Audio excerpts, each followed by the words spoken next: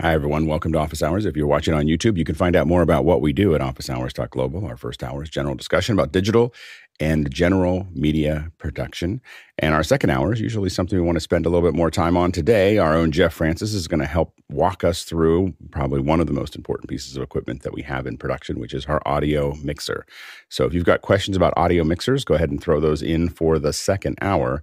And right now, we're going to go ahead and jump into the questions. Bill, what do we have?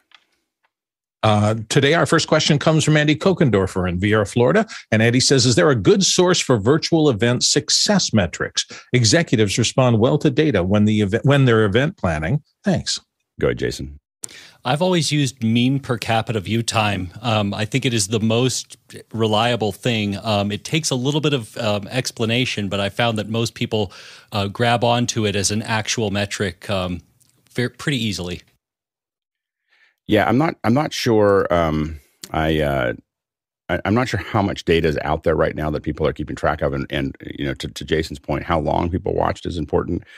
Some people also will measure interactivity, so how many questions were asked, how many people, and then of course there's following up with people afterwards as to things like, you know, would you do this again, or would you rather come into a physical event? And I'd have to go and I don't know if there's any, or I haven't seen that many compilated data. You know, obviously we have people within the group that have, you know, anecdotal data or data that they sent out to their participants. I know that Hasmukh had some really good success numbers there. I think a lot of people are still struggling with virtual events. I think we're still in a very early stage where I think a lot of them are still kind of moving forward. But yeah, we should probably look for where we can find them. I'm sure they're documented somewhere. I just don't know exactly where.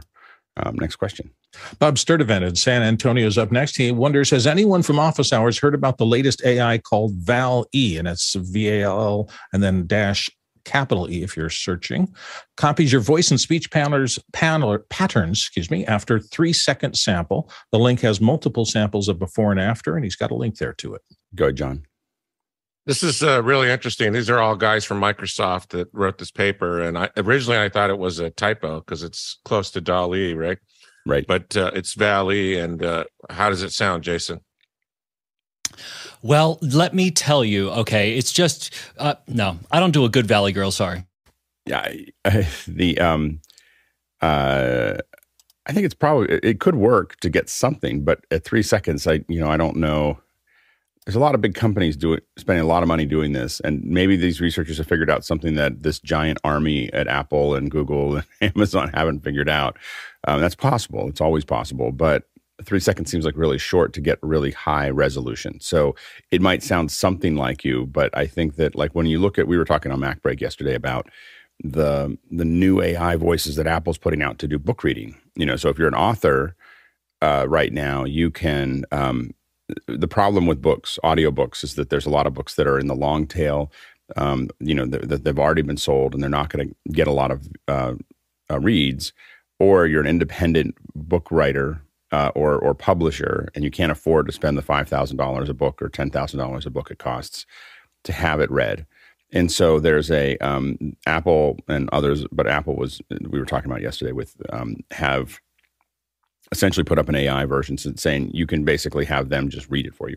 Like it'll just build an audiobook and it has a handful of voices. It only has 4, and those 4 voices are really good, but it keeps all the intonations, how they're it's not just their voice, it's how they're reading, how they typically read sentences. And I think that is that's the hard part, is getting to how are you reading the sentences. And I think that we're not quite there yet. Go ahead, Courtney.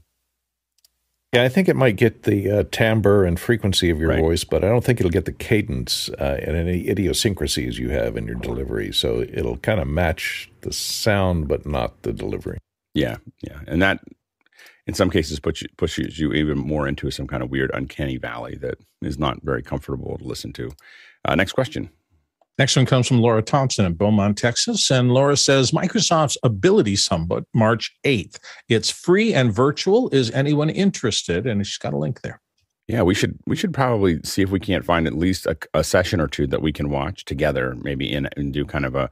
And so, Laura, we'll depend on you to take a look at the schedule and maybe schedule an after hours hour to watch one of the sessions and talk about. I mean, I would recommend watching all of it, but maybe a find one hour that maybe a lot of us watch together. Next question. Joshua Feingold in New York says, yesterday, several panelists mentioned using a decimator when responding to my question on HDMI cables. How do you use the decimator in your workflow?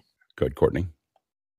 Well, I don't pull it out usually unless I'm using it as a distribution amplifier, unless I'm having problems. You can use it as a converter to go from SDI to HDMI or SDI to SDI, and you can use the SDI input as a distribution amplifier because you've got loop-through outputs and you've got outputs over here that are coming out of the up-down converter. But the neat thing about it is it has this little LCD panel here which tells you what's on each input, both the SDI and the HDMI input, what the frequency and frame rate and what type of signal it is, what the aspect ratio, the resolution and frame rate is, and whether it's PSF or, all the different varieties of HD you can get. And so it's good for debugging and figuring out what the signal coming in is and telling you what you have your signal going out to. So you can set the up-down cross converter to convert the frame rate going out. And the output frame rate can be set on any of the outputs. So you can set HDMI output to have one frame rate and the input can remain the same on the loop through. So it's very handy, a universal tool to have, like a Swiss Army knife for digital signals, video signals. I was just going to add to that. Courtney's exactly right. Also, though, we tend to use decimator like we use Kleenex, and as a generic term, there are a variety of different decimator models that cross-convert different kinds of things to different things. So pay some attention to that. I don't use decimator as Kleenex. I definitely use decimator as decimator, like the only one that I have. If you're doing HD, the Ultra HD ones, I think I don't know if they're fully the same, but the MDHX, which is the one that most of us have, within Pixel Core, when we were out there, we would put one into everybody's backpack. We expected you to all have one because the larger the event, the more of them we had floating around. We hope to not use them. So I don't build pipelines around the decimator. So I don't say, well, I'm just going to throw a decimator in and that's part of the build. The decimators are something has gone wrong and I need to connect this to this. And so we, for a long time had many of them. And, if you got to 6 or 7 of them in the pipeline, you knew that there was a design flaw in what you had done because you're suddenly fixing a bunch of things.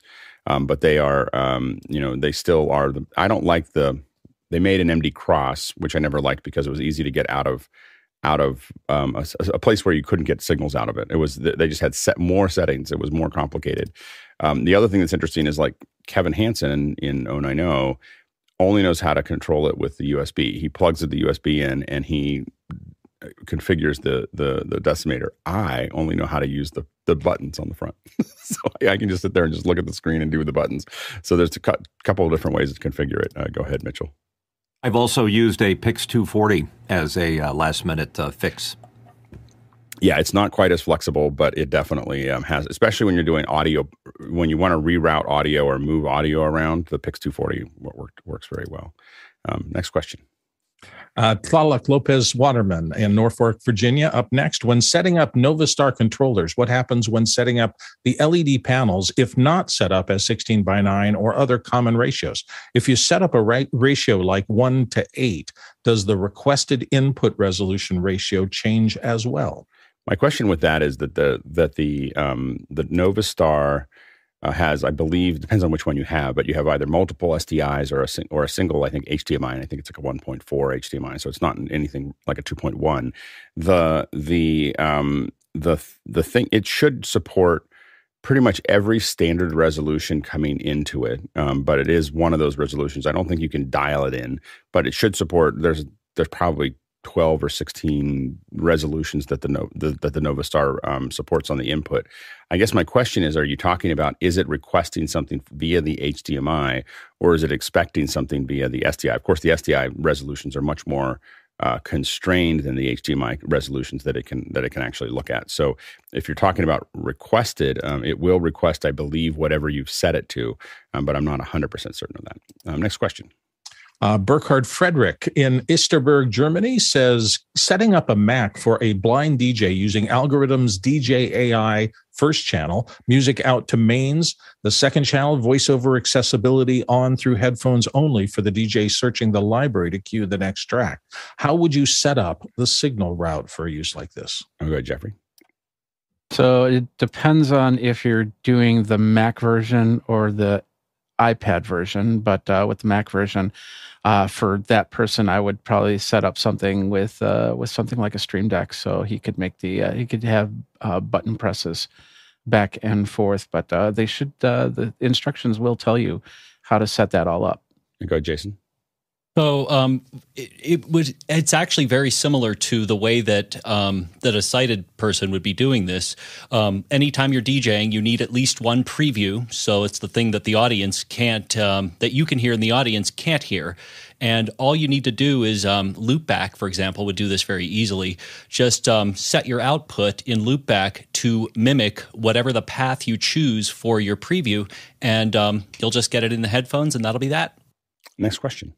Alton Christensen in New York City says, is there a beginner level resource for learning to create AI art specifically using the Draw Things app? And he's got a link there. I think that we're all beginners right now. I don't know if there's any way. I don't know if it's been out long enough for people to have the ability to teach it yet. So I think that all most of us are doing right now is opening up and hacking through it. I do think that it would probably be interesting to get the Draw Things. And John, do you know what the Draw Things just based on the straight line? Yeah. Yes. So it's. I don't think you're going to find that it is more robust than Midjourney. I think that's the hard part that I'm having right now with a lot of the ones that you can download. All the Diffusion AI style versions. If you're going to train it, so if you're going to push a bunch of stuff into it and then get something out, then it works pretty well. If you're actually asking it to just draw an image, I find that right now Midjourney is kind of pulling away from everybody else, and that has to do with the fact that they just have so many users. I think that they won the user war. Of they have so much input coming in. So and that's a real thing. So I think that right now OpenAI, of course, has ChatGPT and a lot of other things that they're working on. I think that, in my opinion, head to head, I stopped using DALL-E. Just because I wasn't getting I don't know if I wasn't prompting it correctly, but I just never got the kind of response, quality. Once Midjourney switched to version 4, I felt like it just stepped away from everything else as far as quality goes. And so it'll be interesting to see, how all these start to shake out. Again, the ones that sit on your computer are really good if you're training it. If you're training it with your own images, I think that's a different model. Go ahead, Jeffrey. One thing to keep in mind is that some of these AIs are not going from the image, but they're taking the text, they're turning it into text and making the image. I'll give you a good example here. I decided to do me as Batman, which this one looks pretty good. And this was in what? This was in Midjourney, yeah. Okay. Mm-hmm. So what it does is it just takes the image and it turns it into text, and then creates an image from there. That's why you're not going to look exactly like you would look in the picture. Now, there's some AIs out there that take the picture and then make the adjustments from there. A lot of them are straying away from that because of the deep fake ability, because then they could make something and then try and pass it on as news, and they just don't want that legal issue in there. So that's the one thing you want to watch out for, and how you're planning to use your AI generator. Do you need it to make it look like you, or do you need it to? Does it really matter? Next question. Next one comes from Mike Burns in Spokane, Washington. And Mike asks, I was recently asked to digitize mini DV footage for a friend. My current Mac laptops and iMacs won't recognize the FireWire 400 connection from my Sony DSR-11. I finally got it running with an old laptop and running Jaguar. Ouch. Is there an easier way? Go ahead, Mitchell. If you rummage around in the back of your room, you probably have a PCI card that does FireWire 800 and can fall back to 400. So if you pop that in there, you'll find it'll work and do a great job. Go, Jason. It actually does work. I put a link directly into Makana. The trick is that you need a capture interface that has support for a current version of Mac OS, and you need to be using all Apple adapters. At that point, you will be good to go. Good, Bill.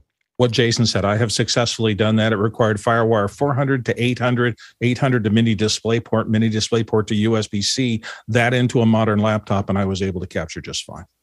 And if it's old enough that you're having this problem, I would also think about sending it out to somebody else to digitize it. There's companies that will do that. They may need to rebake the tape.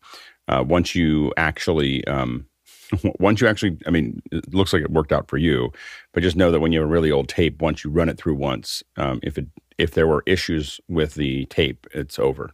And so if you have anything more than about 15 or 20 years old, I recommend sending it to a pretty high-end service to have them rebake it and then push it out. Go ahead, Courtney. And if you just want to do it on the cheap, you can get things like this that just take RGB or component input if you've got the adapter cable to come out of that camera with an analog signal. And this is a recorder. It will record directly onto a USB 3 and output over HDMI as well, so you can see what you're getting. And do an A to D conversion and capture it for you. So you wouldn't have to involve the Mac, and then you just transfer that file to your Mac. Next question. Next one comes from Brody Hafner again, this time in New York City still.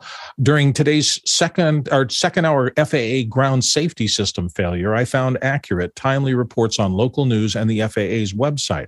Where would the panelists turn for reliable info on outages affecting a production, such as internet, telco, or power? Down detector is usually where a lot of us go first. If we think we're having a problem, a lot of us jump onto down detector pretty quickly and just say, is this going down? Are we seeing things? There's not a lot of great places to see those things otherwise. Go ahead, Jason. Yeah, it's not really reliable, but you can also just use an Angry IP scanner. And if you have logs of, the hops that are required for you to get out into the public web, you can basically just angrily scan at those pieces to see where in the component chain it's dead. Yeah, go ahead, Courtney. Most public utilities, including your cable systems, have websites that have outage maps and shows you what areas they're experiencing outages at.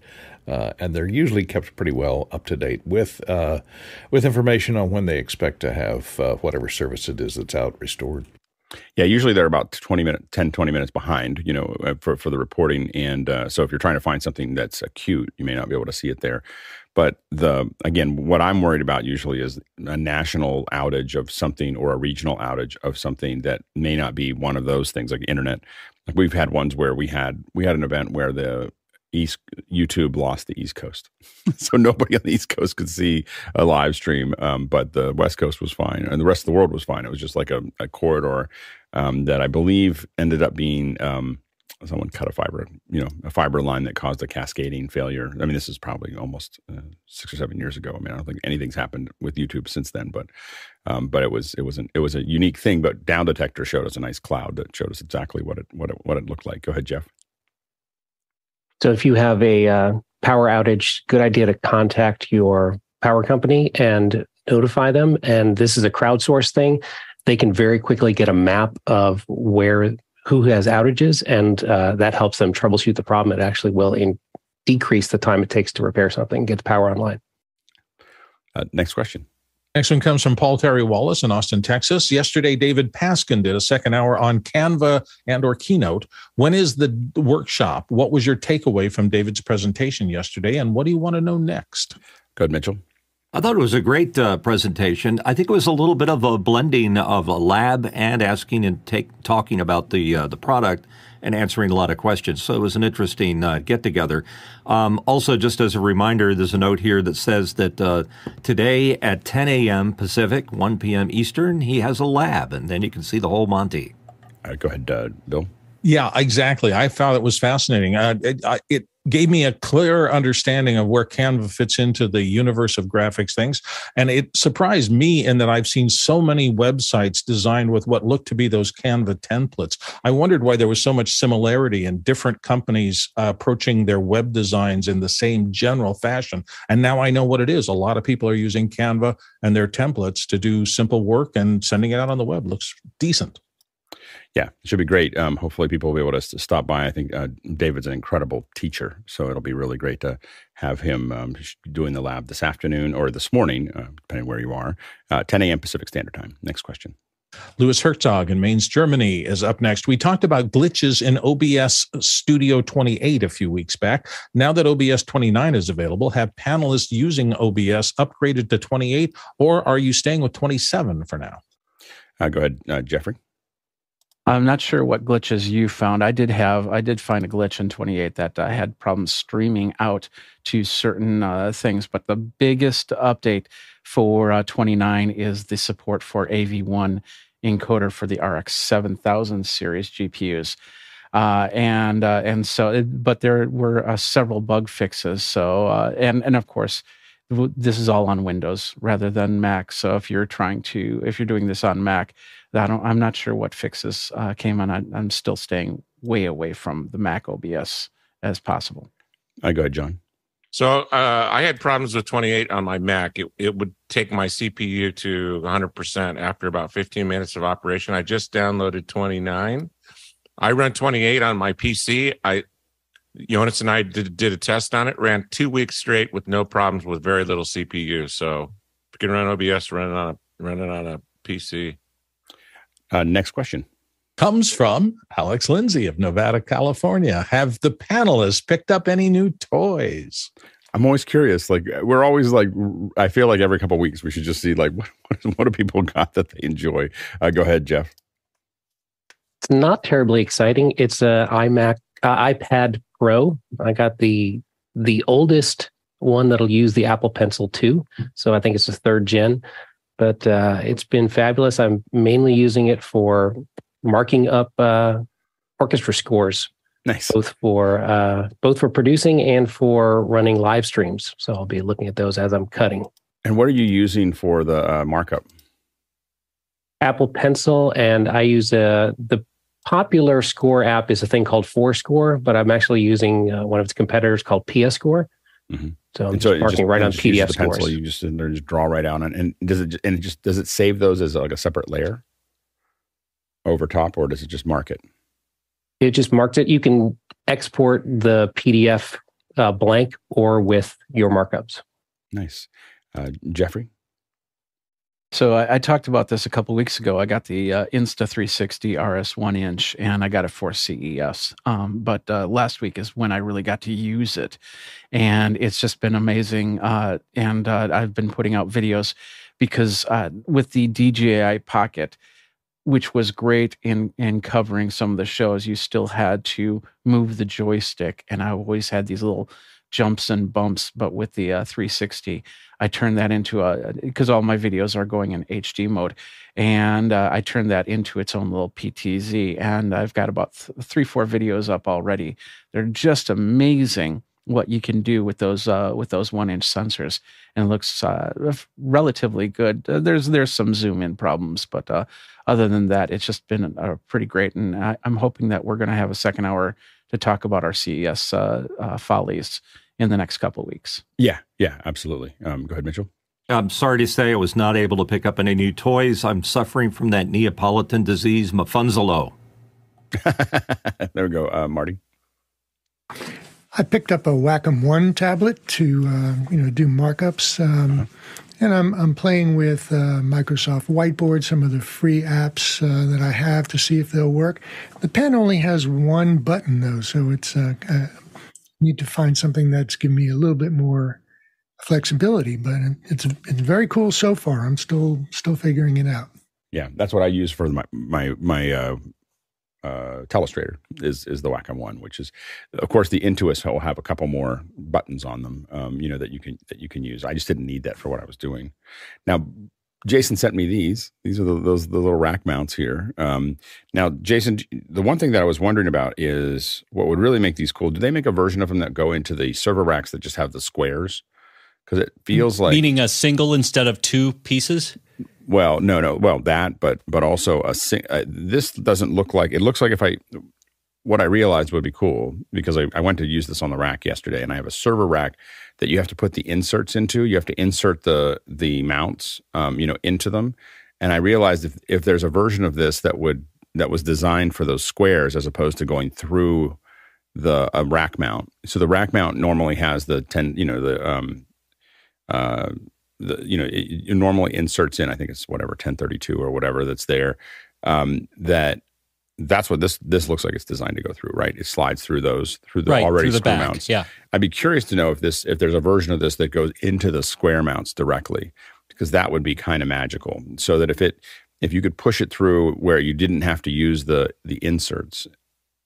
Does that make sense? I believe there is, if I'm understanding you correctly, the first generation of them, instead of having to go around from the back, it was a separate modular piece. So it would go in and each individual post would click in, and then you would lock it with a little yellow piece of plastic, and then it tightens down. So short answer is yes. For an existing one that has the standard mounts that are going down the side, I think this is perfect.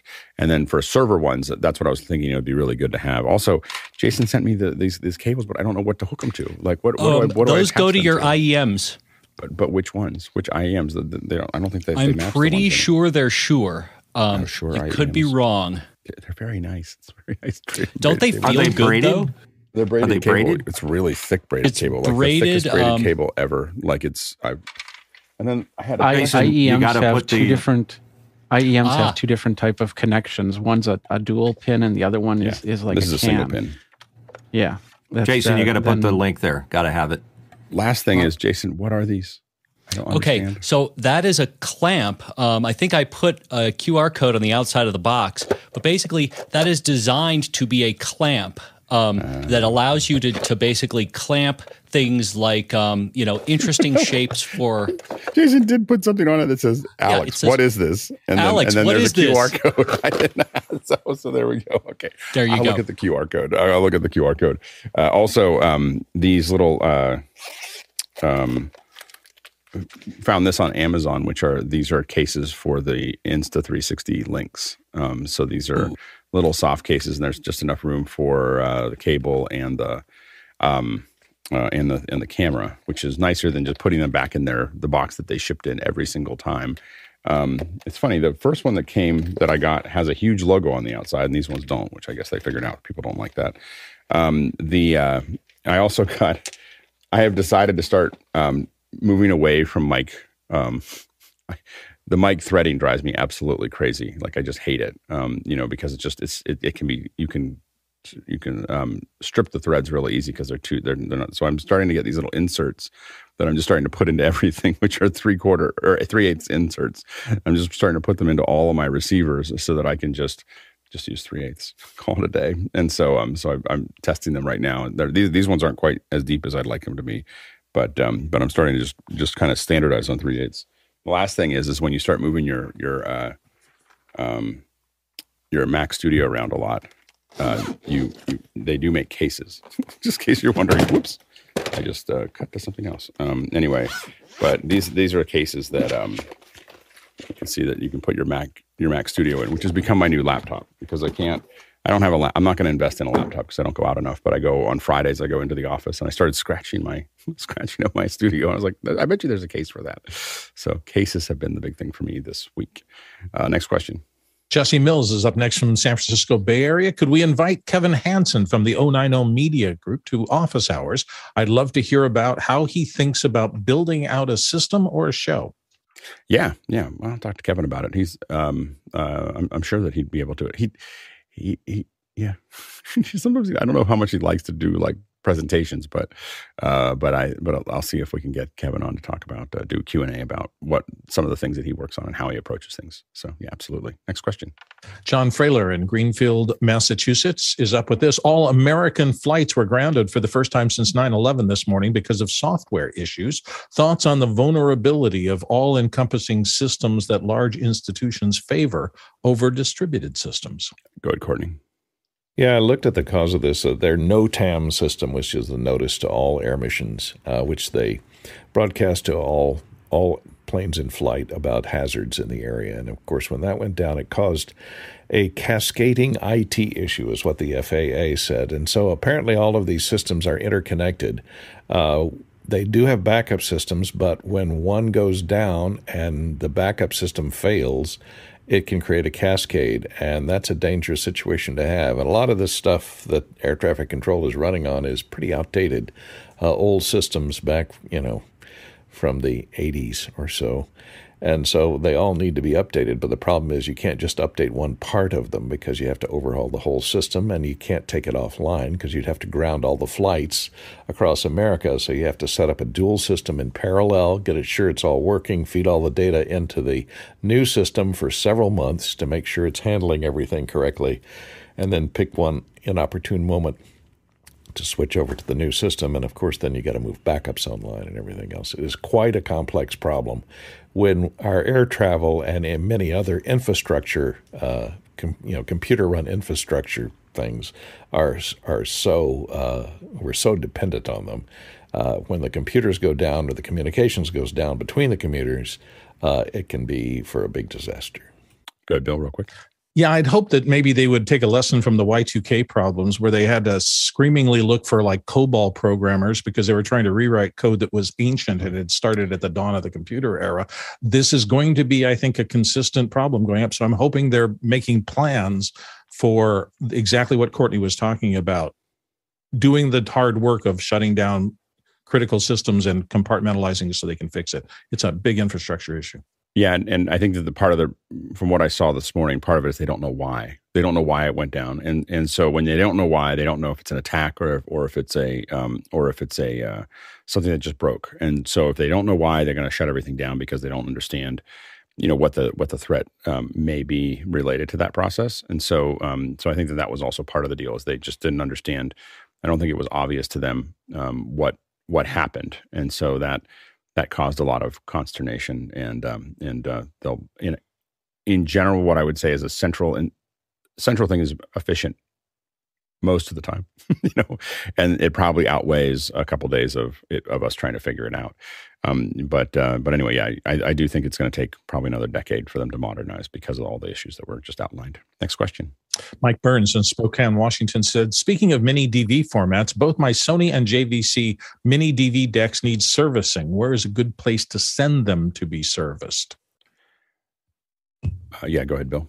I would send them out as fast as you humanly can. I look online for people who do classic repairs. I'm hoping you can find it. And the problem is the mechanical parts of old videotape things, helical scan heads, the belts, the pinch rollers, all those things have been out of manufacture for a long time. So you're looking for people who either know how to fabricate those or have stocks of old parts. I find this more and more and more. That mic that's behind me, the old Shure SM5B, I was looking for a foam windscreen for that for 15 years. I finally found a small batch guy who did them, but it's just really hard to get parts for older stuff as they age out. Fix them as fast as you can. Go ahead, Courtney. Yeah, I find the best place to send them is the bottom of the nearest ocean or lake, because the people, like Bill said, I remember I had DAT machines, which were expensive, professional timecode DAT machines, which cost $5,000 to $6,000, and Fostex made them.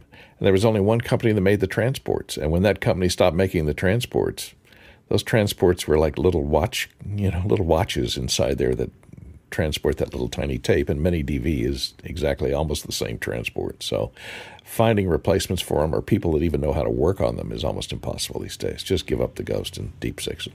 There is a guy that is in San Jose, and I'll try to find it from Marty, and we'll try to put it somewhere. there's one person in San Jose that we know of that fixes like PVWs and all these high end stuff and anything that's semi-professional or above. And he may be interested in, he may still do these as well. And people like me, we grab onto PVWs and we just donate them to him. We just give him these things so that someday if we ever needed it, he'd have the parts. So lots of people give them parts from these professional decks, and then he has this big pile and he slowly puts them back together. And you can, he's a retired, electrical engineer that has been putting these together as I remember it. It's been a couple of years, but we needed to find one, and there was like the one guy in San Jose that did it. He may not, hopefully still here. But I'll see if I can find the contact for him. Yeah, go ahead, Mitchell. Yeah, I've got a PVW right behind me that would love to find a new home. There we go. Okay. Next question.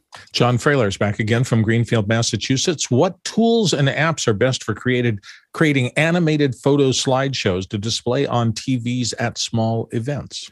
Go ahead, Jason. Take a look at posterbooking.com. This is an amazing and an incredibly inexpensive way to do digital signage. It can work with a tiny little Kindle stick, and the smaller plans are practically free. Yeah, we did use this for a presentation a little while ago, and there's a handful of them, and a lot of them are. You've got stuff coming in, and the question is where are you getting the images from? Are you getting them from do you already have them and you're just simply pushing them up, or are you managing them? So managing them coming in from Instagram or Twitter or something is an online tool typically, whereas managing a collection is oftentimes a little bit easier. You can use anything from photos to many things that come with the computers. But if you're going to actually manage stuff that's flowing in, where you have to curate them and then push them to a wall, it's probably a second hour there of talking about what the options are there. Go ahead, Courtney. Yeah, you could do, as Alex always suggests, is animate them in Keynote and export it to a MOV file, and then just get you a media player that will loop that MOV file over and over again and hook that up to your digital signage. Will give you a nice animated slideshow or whatever you need to do with it. So that's if you're looking for the best is one side. The cheapest way to do it is literally there are screensavers on the Mac that you don't even need to animate anything in Keynote. Literally, there's screensavers there's like 5 or 6 different screensavers that just you give it a folder in your photos and it'll just start animating them. It'll do boxes. It'll fly through them. If you were just trying to do something, you could probably put that up there and let it run, and it would record it, or just.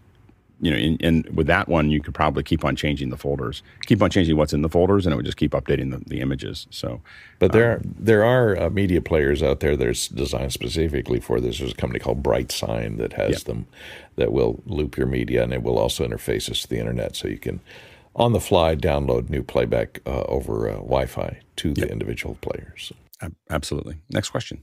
Alan Cavito in Midlothian, Virginia says, and speaking of the Pix 240i, is it worth buying one used today at around $4,000 plus? Or are they so far out of date are they too far out of date to be useful? Go ahead, Mitchell. This is my Pix 240, and it's a slightly older one. It's the 240, not the 240i. And I'm shocked to see that that somebody wants to pay $4,000 plus for one of these guys. I find it very, very useful. And unfortunately, office hours policy does not allow us to sell equipment used here. But clean out your studio and send it all to Alex or someone like him. Yeah, there you go. Go ahead, Courtney. The caddies that interface to the SSD drives are getting hard to find, I think, and that may be one of your weak points if you're going to try and use it as a recorder.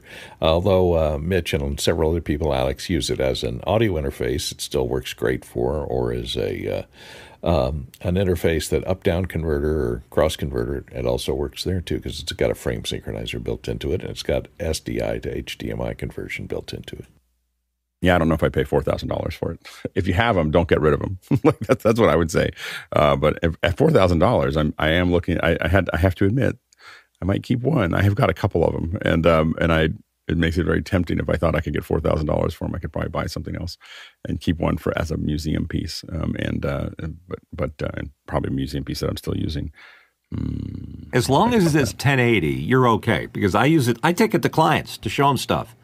or I'll use it to stage a presentation. So I say hold on to one if you can get one. Yeah, but I wouldn't buy one for $4,000. There's probably a lot of other things you can use. Next question. Fred Eric Eckert in Bad Herrenalb, Germany says the Axun Simo brings a live HDMI signal into the iPad. Is there a solution to use that for a Telestrator app? The Video Pencil app uses NDI for the live input, which causes a bit of latency. Yeah, I don't think that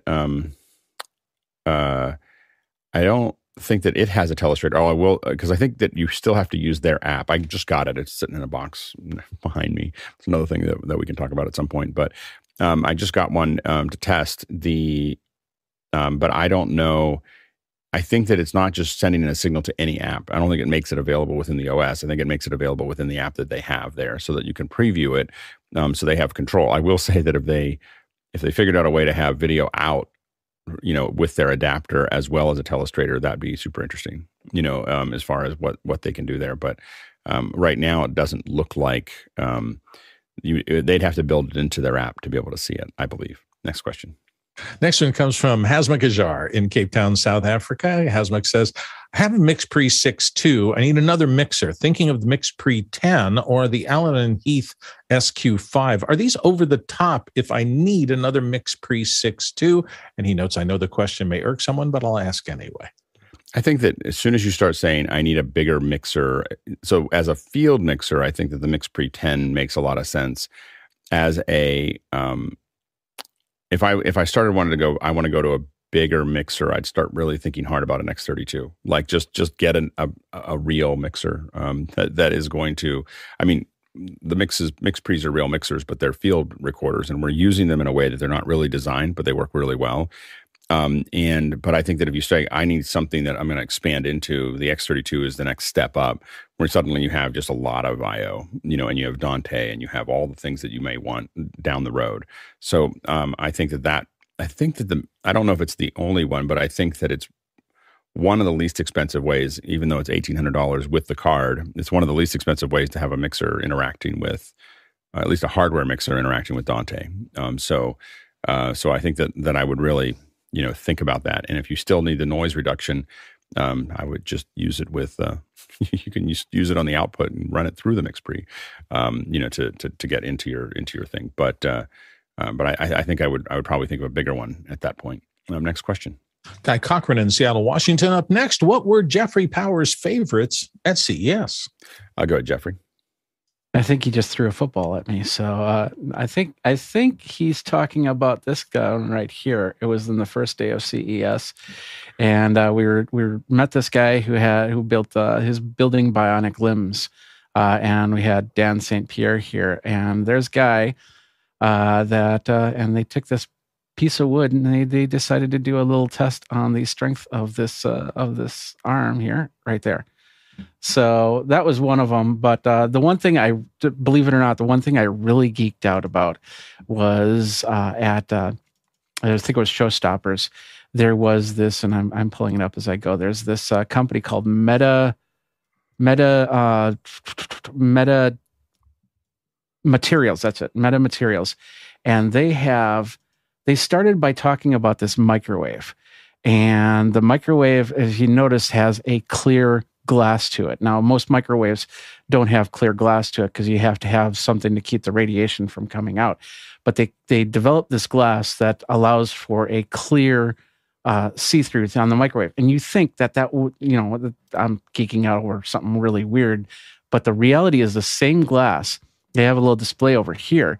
This same glass can also be used for windows. You apply a little bit of electricity to it, and it actually heats up, so it keeps your house warm.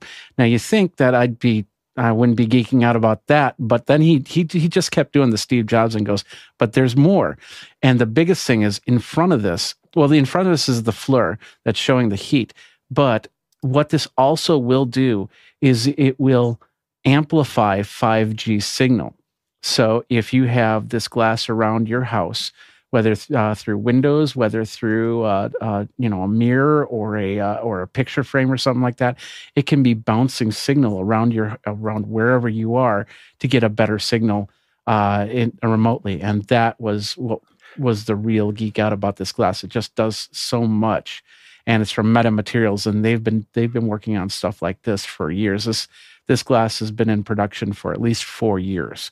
So, and they're hoping to get it in microwaves next year, which means you might be able to start building your house. We were looking at the West Hall, and that's all glass right there. That could become a big 5G receptor simply by using their glass. Where I live, most people are trying to block the signals, then amplify them. Go ahead, John. My favorite part was staying at home and watching everything online, but hanging out with Jeffrey, Keenan, Guy Cochran, Victor Kiao, and Bo Cordell showed up, and we all had a beer together. It was great. That's awesome. Next question. Douglas Carmichael's up next. His question: the Xcel Energy Center got a new PA, a Meyer unit, and one design factor was staying clear of touring rock show PAs. In other words, if a network of arenas or stadiums had similar PAs, could said rock shows conceivably tour with only mics, the consoles, and their backline to those venues and avoid having to bring along their PAs? It'd be possible. It's hard. There's they really build that whole system knowing what it's going to do and where they have full control over it. And they're not just like grabbing some speakers. They're oftentimes at a site like Rock Lidditz in Pennsylvania. And they have huge stages there, and those stages are where they figure out where all the, what are the arrays going to look like, and where they're going to put them, and how are they going to impact the space, and what it's going to look like. And they're designed around the visuals, around the lighting, around everything else that's going on. So it's not impossible. It would be difficult for a touring band to do that. Now, to bring in artists to play at a location, that happens all the time. The amplification built into a bar or built into a location a lot of these systems are built for that, so that smaller bands can come in and not have to do their own amplification. And so that's not out of the question, but to standardize it would be a thing. And I think that, but I do think that standardized venues is probably not. We'll probably see more of that this decade. So anyway, next question. Next one comes to us from Brett Ballou in Appleton, Wisconsin. And Brett says, any office hours discussion of improving voice audio quality usually points back to proper mic technique. Any good resources or tips from learning this and training the voice for a richer tone? Maybe Radio Voices 101 after hours class with Mitchell or Bill. Go ahead, Mitchell. Well, Brett, funny you should ask this. We're doing another workshop today at 3 p.m. Pacific, 6 Eastern, 5 Central, etc. And we generally talk about these things, how to get good mic technique, how to work the mic to get that inner world voice. And you would get both Bill and I, very likely. I think Bill will be showing up today, maybe even Alex. So it's a good place to be. And today's subject is that we will do some adjustments on people that are reading. We're going to actually put questions in there and give everybody a chance to get a review and some tips on how you sound. So to answer your question, we can't promise you a richer voice when you leave the workshop, but we'll put you on the road to one. Next question. Next one comes from John Freyer again in Greenfield, Massachusetts. After watching the second hour on Canva yesterday, I'm curious if anyone on the panel has used Adobe Express, formerly known by a few names, including Spark. I haven't seen anybody. I haven't seen it used in the wild, so I'm not sure. I mean, I've heard about it. It's kind of like Adobe also has Rush, which is kind of like a mobile editing tool that they put out that they really worked hard at promoting, but I haven't seen actually anybody have. I've never seen those get any traction. Go ahead, Jeffrey. Yeah, I played with it, but it was it's just very limiting, especially if you got a full-fledged program to do what you need to do otherwise. But basic edits. But I haven't played with it in a little. I think it was called Spark at the time. Yeah, it's really hard to develop these from the ground up, because you have a certain approach to however it happened, and if you try to just do it as an engineering team and not a person that wants to be like, we were talking yesterday on MacBreak about the fact that Keynote is 20 years old, and what drove Keynote for a long time was the fact that Steve Jobs used it for his shows, and he had what he wanted, that's what he wanted it, and so it had a very clear vision. In that process where if you just have a bunch of people design one from a committee, it's hard. It's hard to get just what you need. And you can't design a presentation tool with engineers. You have to design it with presenters. The presenters will tell you what they want to do, and the engineering team needs to, do whatever they're asking for, as opposed to the other way around. And that's a difficult thing to do in in a software company. Next question. Carl Marxer in New York says, is a CTS, Certified Technology Specialist certification necessary to work in the AV industry? Is it worth getting? Is anyone on the panel CTS certified? Good, Bill. Certifications have always been a kind of an odd thing in the electronic industry. In some cases, they are valuable, but here's what I've found. For me personally, going through and getting a certification, and I hold 3 or 4 in the video area, has been a structured curriculum for me to learn the breadth of a subject. And I find them very valuable to me in terms of, particularly, I got certified in Final Cut, and it sent me to areas that I wouldn't normally see in my practice because of the kind of edits I do. So it made me a broader, more comprehensive user of that product. But no one has ever asked me in my entire career after all these years, am I certified in something to hire me? I think hiring decisions are made generally on other things. Go, Jason. Yeah, pretty much. Learning stuff is great. The pieces of paper that you get as the result are not. To put it in perspective, I've worked in and out of this industry for 30 years. Until you asked this question, I didn't even know what I didn't know that CTS certified existed. So like, if that helps you decide how important it is, then go ahead, Marty. Yeah, these certifications were designed in response to finding a way to qualify people to do these jobs. And if you're looking to get hired by an integrator to do installations or to do projects or to even do event production, if you're being hired by a company, they will want to qualify your skills. And having these certifications is one way of qualifying you, because you've done the work, you've put the hours in, you've taken the tests, and you've proven yourself in a standardized fashion. As a freelancer, taking the education courses are always valuable, but not required. Yeah. What we found within the school, in some of the schooling and some of the education that we've done, because I only care about employability. So when I build training, I don't care about certification. I don't care about anything else. I just want to push people out that can do the stuff. So most of my training is really built around that. And what we found in our own work was that people who were good at taking tests and people who were good at following the instructions within the training were not necessarily good at production. So the structured way that they approached all of the training did not actually line up with someone in live production that can make quick decisions about how to manage something. And those two personalities didn't line up. So we stopped doing it because we were like, well, that's not working. I mean, literally, we were filling a school with people who had to first go through this certification process to know whether they were doing it. And the folks that were coming in were not able to do the actual work. And so we moved away from that maybe 5 or 6 years ago. It was an experiment that went horribly wrong.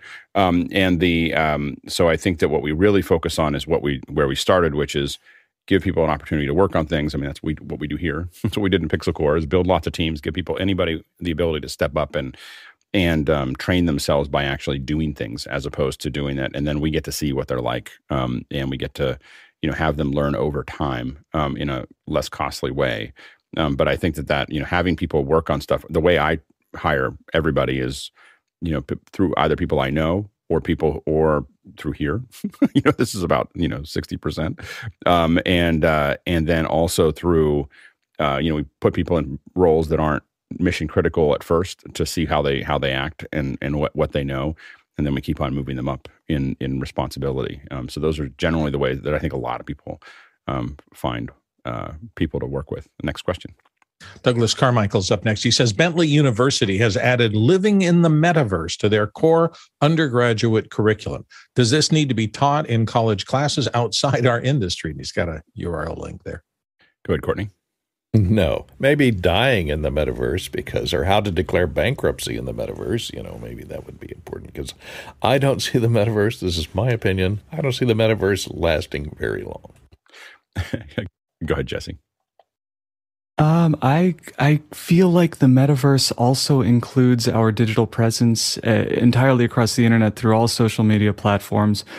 And one of the most concerning things about society to me right now is illiteracy regarding your presence in the metaverse. I don't just lock metaverse into the 3D virtual reality goggles that's being developed by Meta right now. So I think this is the most important thing to be teaching, and I think it should be expanded greatly at all academic levels. Go ahead, Jeffrey. I totally agree on that. You know, in Minecraft, you have Minecraft millionaires. You have people that are doing business and they're selling their digital assets in Minecraft. And of course, metaverse is just one step, just better quality of what you'd have in Minecraft. So I would guess that anything that you learn there can basically be rinse and repeat from there. So, and of course, any way to get free credits for an easy class, I'd be taking those. Yeah, I think that living in the metaverse is a stretch, but I think that understanding what might be possible, there's going to be something where we've figured out something here in office hours that nobody else has really done as well, and how to connect. But the things that we've done are a little different, which is that we've very much stayed as close to analog as possible. We don't have virtual backgrounds. We don't have, there's a lot of things that we try to keep as real and earnest as possible. And I think that that's what's missing right now. And we're doing that not because it'll never get there. It's because we know that it's not there yet.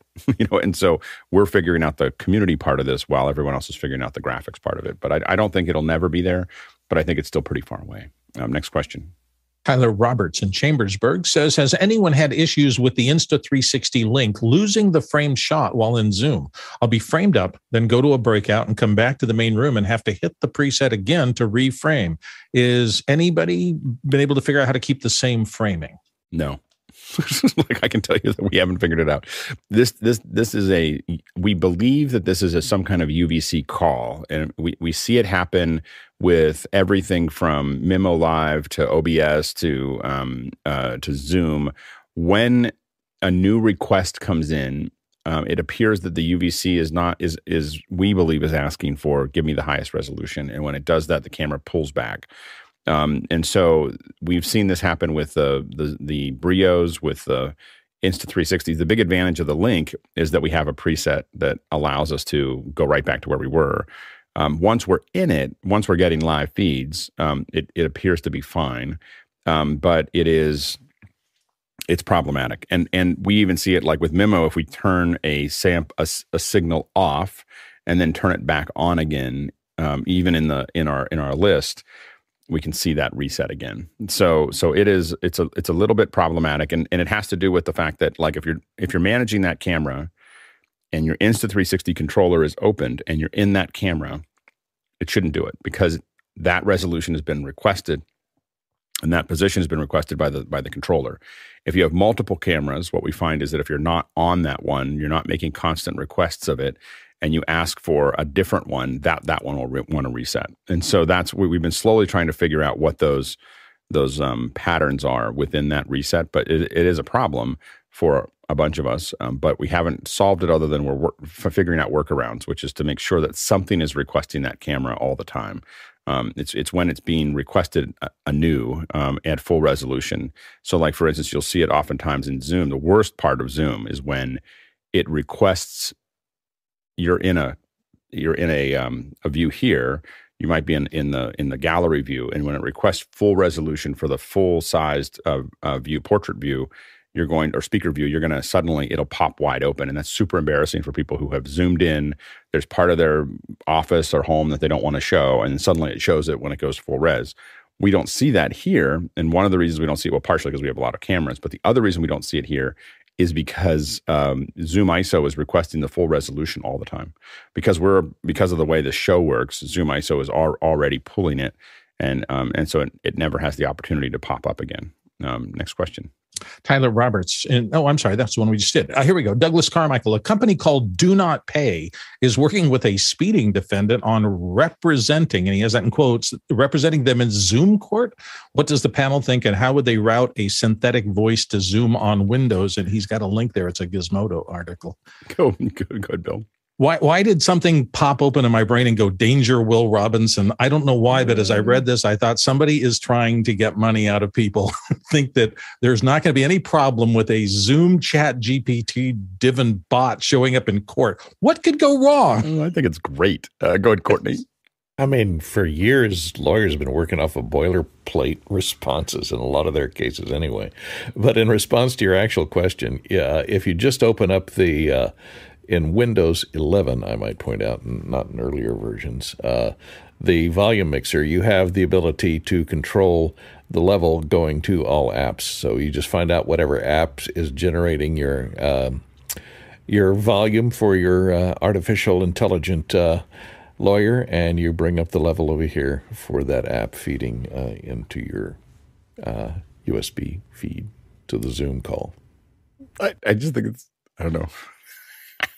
It's an interesting. No, it's an interesting problem because the big game is typically if a police officer doesn't show up. I know because I got a lot of tickets when I was a kid. If a police officer doesn't show up for the court case, then you get out of it. And so the game is just to show up, And so this is allowing you to show up relatively usefully and play chicken with whether the police officer is working or not. So anyway, it's a funny thing. I find that to be humorous. I wouldn't do it. I think that, as Bill said, there's a whole bunch of horrible things that could go wrong, but it is pretty funny. All right. Next question, or not next question, but we're changing subjects. We are moving to mixers. This is, really the mixer is the core thing. I will argue that audio, especially in our events, is probably 60 to 80% of the show. You could have almost no video, and even though we spend a lot of work on our video, you could have very little video, and people would still enjoy the show and listen to it. When I'm not on the show, I listen to it. But if the audio goes bad, it's pretty hard to manage. And so the mixer becomes the central piece of what we're talking about. And so we thought it'd be useful to kind of walk through and I really understand how these mixers work. And Jeff Francis has been kind enough to volunteer his time to show us a little bit about how mixers work. Jeff, I'm going to hand it off to you. Thanks. I'm not alone in this. I know Marty is going to chime in here, and this is part one of in-depth look into mixers. So this is the fundamentals, the basics of it, but there will be other weeks later on that take this further, and hopefully later on actually implementing in a live situation with Marty's got an event space for that. But mixers are mixers. So they're taking audio in, and mix means to add together, to sum signals together to create a new signal. So I'm going to take a really small example. And so if we had a drum kit with 4 mics on it, 2 overheads, a kick and a snare, and we had a bass guitar player and a guitar player and a lead vocal and a background vocal. That's 8 tracks. And those are all going to go through what we're going to call a channel strip or a module. And we're going to look through the basic building blocks of that channel strip here in a second. We're going to receive each signal. We're going to process it. And each of those is completely independent until we get to the summing bus, the mix bus. And that's where things actually get combined together. So what do we have in a channel strip for one of those signals? I'm doing 8. You could have 64. You could have 2. All of those get mixed together to a final output. We're going to have an input section. We're going to have processing, and then we're going to have routing. What's in the input section? That's where we take in signals and we adjust them to work in our mixer. If they're microphones, we're going to provide gain. We're going to provide phantom power. If they're line level signals, we're going to receive that. If they're digital signals, we're going to receive that. This is bringing signals into the input of one channel strip. Again, these are still one signal, one mono signal, and we have many, many, many, many of these. Those are the modules of the mixer. Nice things to have here might be a high pass filter, probably a meter, polarity, reverse, all of those kind of things. Then we move into processing. What's in the processing? Well, those are typical things that we have. So we'll have, most consoles will have EQ. Most digital consoles will have some kind of dynamics processing. We may have an insert point where we can put something else into the console itself. So we could put an external piece of gear in there.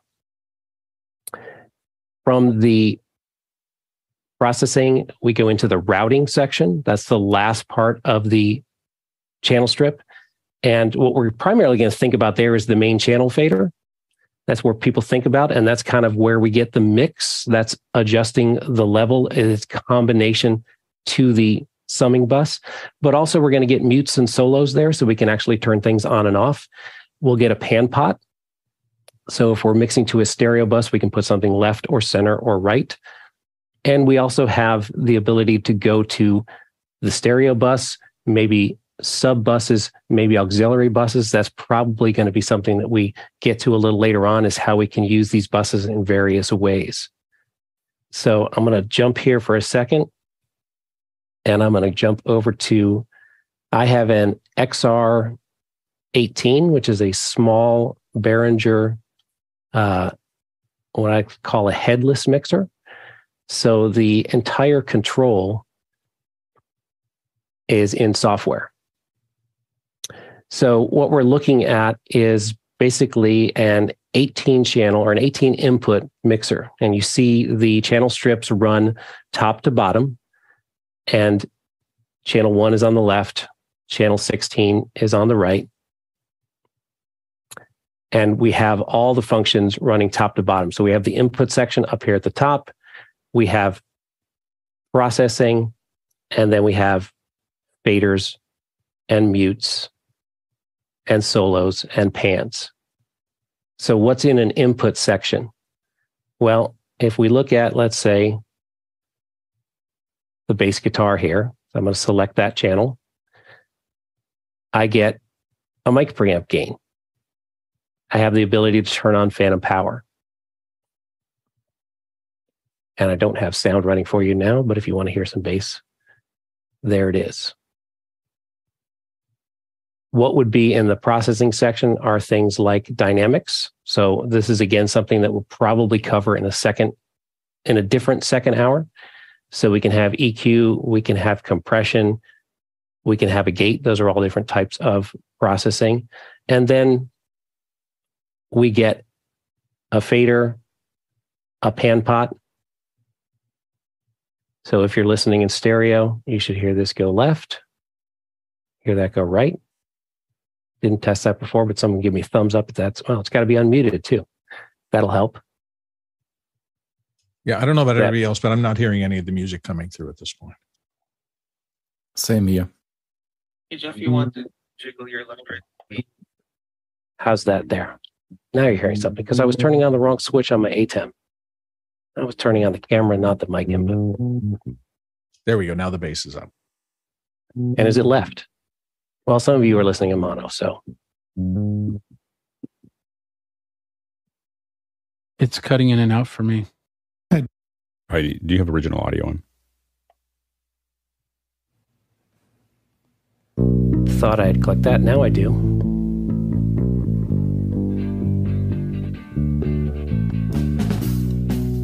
How about now?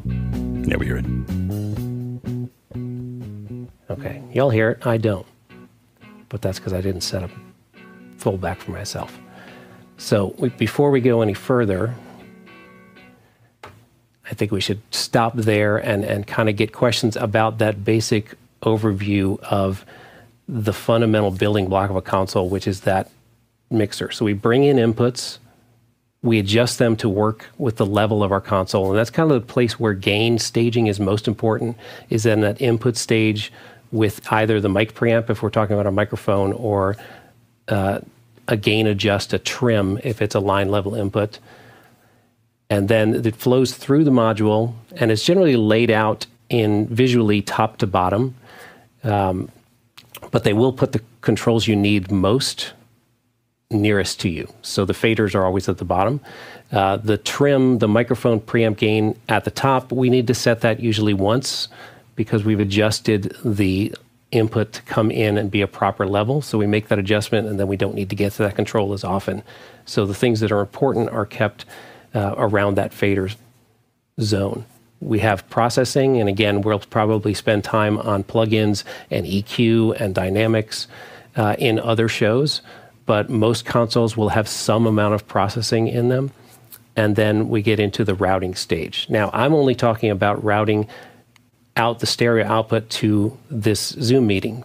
But in a actual mix, we'll have other routing through auxiliaries, and that routing could go to in-ear monitors or mix wedges for foldback. That could go to a mix minus. That could go to effects send for things like a reverb. And go ahead, Courtney. Yeah, and you might discuss pre- and post-fader setting, because that's a button on many mixers that confuses a lot of people, and how that affects the routing of the signal and the use of that particular sound modifier that you're placing pre or post. Yeah, we lost. Did we? Yeah, Jeff. Yeah. So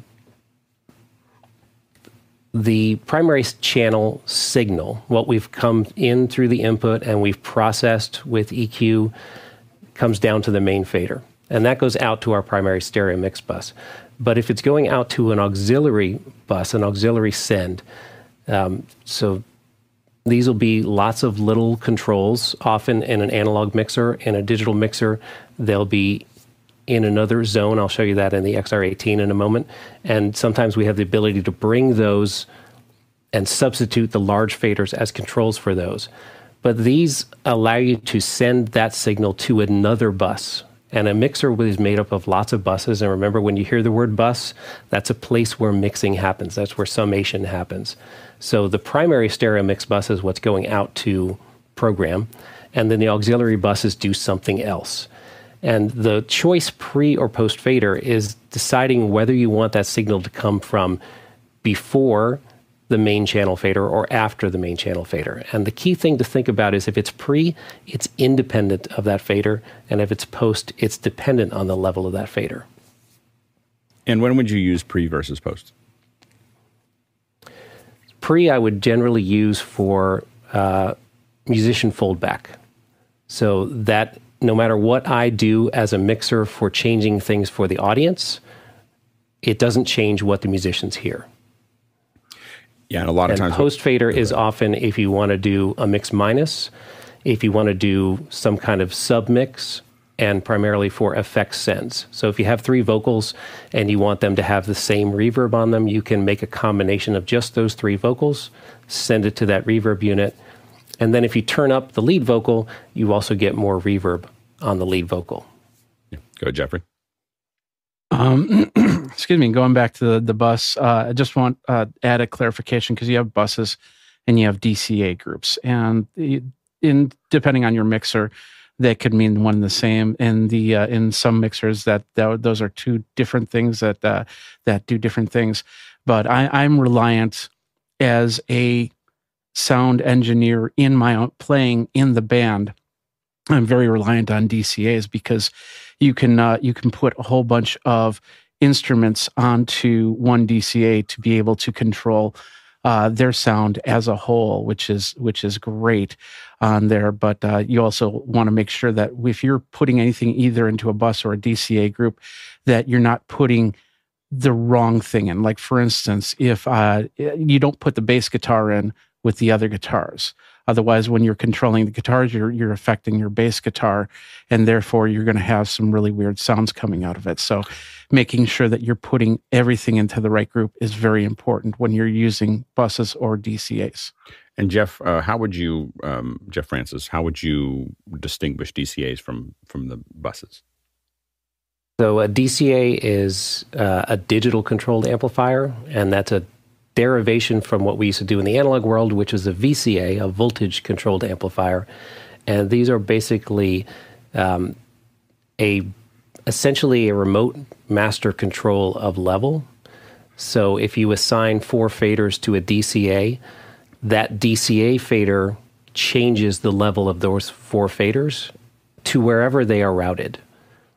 And a bus actually makes a combination of the audio. So the audio gets summed and gets combined together in a bus. And a bus can have a master volume control or a master fader in that. Right, and to make it more complicated, so you could have you could have 2 different buses that are getting mostly the same things, and they could be different levels in each bus, right? Each bus has its own. You can control the levels of every channel theoretically back, into the bus. That's the auxiliary send level control. But if you pulled the DCA down, it would pull it down on both of them, theoretically, if those sources were set that way. If the source going into the buses, is that correct? Right, the DCA would pull that down. And if the auxiliary on that channel was post-fader, it would also lose signal there. Right. But if it was pre-fader, it's coming off before that fader. And so it doesn't. This is where people get lost in their mixer. Just like this is what, like, people understanding how those little bits go. Go ahead, Marty. Right. So I often try to liken it to help people understand, like, imagine you have several physical mixers stacked on top of each other with a common set of inputs. And each mixer has a different output that's going to a different place, like one pair of speakers or a second pair of speakers or to broadcast. And if you were to adjust the channel faders on one mixer, you would be affecting just that one output. And, this would be akin to pre-fade mixing, right? Which kind of looks like this, right? So in this diagram, we have an input, a microphone, and it's going into this main fader right here, and it's also going into these subgroup faders in parallel. So anything that happens on this main fader, which goes to the main output, would not affect any of the subgroup faders, right? And here are the subgroup masters, which also have inputs from all the other channels, right? However, post-fade mixing is a little bit different. So in this case, we have an input going to the channel fader. The output of that channel fader goes not only to the master, but also to all of the send bus levels as well. So anything that happens on this channel fader will also affect all of the sends. And so that is a key difference between pre and post fade buses. Go, Bill. And in a practical sense, since I used to record a lot of band stuff, the front of house mix is responsible for making the sound great for the audience. They may be kicking up the bass or pulling the kick drum or something in or out. For me, as someone who's going to be taking these signals and mixing them separately for a video afterwards, I want that pre-fade insert taken out so that the level's set correctly. Do not change at all, no matter what the board operator does, so that they're coming into my recorder all properly leveled, but with no changes, so that I can remix that for the video later. So that, to me, is the most critical part of pre-fade versus post-check fade. I do not want the house engineer to be messing with what's coming to me for the post work on the video. I want those all even and consistent. Right. And using multiple buses, like for when we're doing something in the room and mixing for the web, oftentimes there's two different buses. There's what's going out to the house and then what's going out to the stream. And we're attenuating those, differently, and having the separate buses are important. But the DCAs may still bring everything down for everybody. But the separate buses are managing what the volume, for instance, of the vocals are. The vocals oftentimes will sound very forward in a web. If you take the straight out that was going to the house, the vocals will feel like they're really far forward. Go ahead, Jeffrey, real quick. Yeah, and of course, as a musician, it's also very important because I've had where everything is post-fade, and they do monitor mixes via post-fade. So if a guitar raises on the mains, they raise in my ears, and that can cause me to stumble as to what I'm doing. So it's very important to make those splits. Let's go to the first question. Morgan Price from Victoria, British Columbia is up. When using a mixer with an ATEM and MixEffect Pro, what should you think about to ensure proper audio routing so that you can use MixEffect's video follows audio feature? And he notes that's different than the ATEM's audio follow video feature. Go ahead, Jeff. So I've not used this feature, but I was researching it a little bit earlier today because of this question, and what the MixEffect Pro app allows you to do is it looks at audio input levels, and if an audio input level in the ATEM exceeds a certain level, it will automatically switch to a certain video input. And those do not have to be the same input. It does not have to be the audio associated with that video input. So what you need to do is you need to have at least as many audio inputs as you have cameras that you want it to automatically switch to. So say you have 4 cameras, a close-up of person 1, a close-up of person 2, a close-up of person 3, and a wide shot of all 3, you would need to have at least 3 audio inputs from each of those persons' microphones.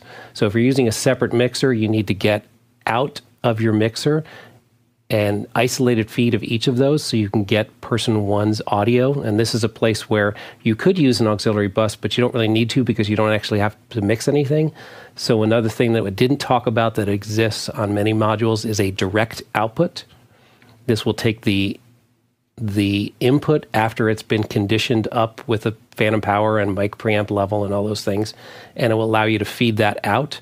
And you would feed that into an input of the ATEM, and then you would need to program the Mix Effects Pro app to, when there is audio on that input, it would switch to the camera that's associated with that input. So this is a place where you could use the unbalanced analog mic ends of the ATEM, because this is only using as sensing.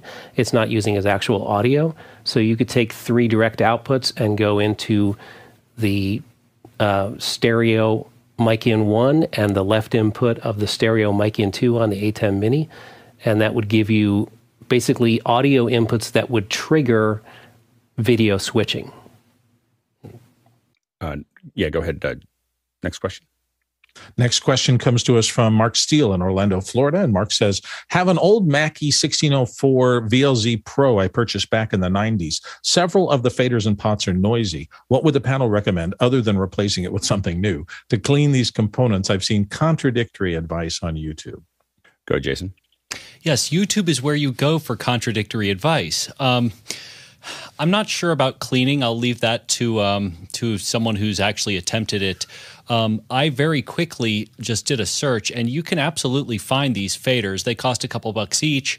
I will put the link in Mukana. And if you're uncomfortable with any sort of soldering or disassembly, it's easy enough to just farm this out to a TV repair place. Someone that does soldering. Yeah, go ahead, Mitchell. You're muted, Mitch. Oh, wait, Mitch isn't here. Mitch dropped off. Go ahead, Courtney. I use, there are chemicals that are designed for doing this. Deoxit is one of them that is a spray contact cleaner. And you can use those on the analog pots of that. They're not really good pots. They're not Penny and Giles or anything. So on that Mackie mixer, they will do to clean up some of the noisiness for at least a little while. If there's just dirt on them, if they're worn out from use, this usually isn't going to help. You go, Jeffrey. Yeah, Deoxit and Canned Air were my 2 favorites when it came to cleaning this Mackie, because I had to use one that actually had 3 pots or 3 channels that were completely dead. And we've opened it up and closed it up. But also keep in mind that there are some components inside that also will kill a channel like, and I can't think of the name of the, it starts with a C. Anyway, the whole point is capacitor. Thank you. If the capacitor is blown on the channel, then you're not going to get anything out of it, or if it's even worn, but it can be replaced. And that's the important thing. Good, Marty. It's been a while since I've opened up a 1604. I don't recall if they have sealed pots or not. Some potentiometers and even slide faders are open, so that you can get in there and spray a chemical in there that will clean the contacts. And some of them are sealed. So they are sealed in order to, in an attempt to prevent dust and other atmospheric contaminants from getting inside the pot. And that would include chemicals. So they may not be cleanable. They would have to be replaceable. Next question. Dean Sturr in West Lynn, Oregon is here with this. Congrats on 1K shows, first of all. I'm trying to find a good index of the second hour focuses. Specifically, I'm looking for insights on digital mixing. His application is on the road gigs for voice only, and I want to minimize, he says, the amount of hardware I have to ship. Go ahead, Jeff. I can't hear you, Jeff. I was a lot quieter than I remembered. My suggestion is a new RME device, if you could find it. It is probably the most roadworthy audio mixer on the planet. It's a USB device about this big. Plugs in, gives you Dante capabilities and MADI capabilities. Doesn't give you much on the analog side, but they do have other versions that do. And it's hard to beat that in a backpack and to get a full digital mixer in your backpack. Yeah, Marty? Insights into digital mixing. Well, I'm a little unclear whether you're looking at like processing for mixing, how a digital mixer is different from an analog mixer, or if you're looking for recommendations for what digital mixer to purchase. There are a lot of really good, very affordable digital mixers on the market today, depending on the size that you need. There are rack-mounted mixers that are very compact, and there are desktop mixers. So a bit of a different application for you, depending on your needs. If you're looking for insights into the differences between analog mixers and digital mixers, that's a good idea maybe for a lab in after hours. Go ahead, Jeffrey. And if you're doing a single vocal and you want to keep it as minimal as possible, the flow, and if you're saying that you're the sound person to whoever's talking, then something like a Flow 8 would work really well because you have the app controlled. And then you can even get just simple powered mixers. Like for instance, I have the Mackie with the SRM Connect series. So I could pull the app up on my phone and control it from there. It's very simple controls, but of course with vocals, you don't need to do too much tinkering around with that. So all those options could keep your footprint low when it comes to setting up, tearing down. In fact, even last week at CES, I saw EV was there, and they were showing off some powered mixers for musicians that had app control to them. Next question. Roscoe Jones in Madison, Indiana, up next with why or why not should you set all your faders to unity gain and then do your first mix using the individual channel strip gain controls? Go ahead, Jeff. Roscoe's really throwing it in there, trying to start a war between the two methods of gain setting. So the common method is to set the mic preamp gain, or whatever the input gain stage is, to give you the optimum signal level into the mixer. And whether it's an analog or digital mixer, you want that optimum level so that everything else has the greatest possible dynamic range. So you have plenty of room where you're not going to distort when that signal gets loud, but you're also far away from whatever the noise floor or dither floor of that console is. The only time I would change from that is faders are designed to be run in their around unity area, because that is where they have the most fine resolution. They're a logarithmic device. So as you pull a fader down at 20 or 30 dB of attenuation, you have much less control. It gets more coarse. So if I had a signal that was really hot, really loud, and I was always running that signal down at minus 30 or 40 dB on the fader, I may trim the input down on that signal so that I have more fine control by running the fader. If I drop the input 20 dB, I could run that fader at minus 10 instead and still get the same contribution to the bus, but now very small moves of the fader don't create large volume changes. Good morning. That's exactly right. And if we're looking at a fader here, you can see that here's the 0 point, which is unity gain. And here is, this far down, the fader is 5 dB less, right? So this distance in fader travel would represent a 5 dB reduction in your output gain. But if you look down here, the distance, the same physical distance represents a drop in 20 dB of gain from minus 30 to minus 50. So you have a lot less control here to make small adjustments. And right up here, you can make very fine adjustments with small movements of the fader. And unity gain is where the circuitry is designed to be most efficient. The correct balance between signal to noise ratio and headroom to clipping. So that is, as a rule, is a good place for your faders to be operating. But it's a rule that can be broken, and it's very often I may be running faders down a little bit, maybe -5, -10, depending on the application, whether it's an input fader or an output fader.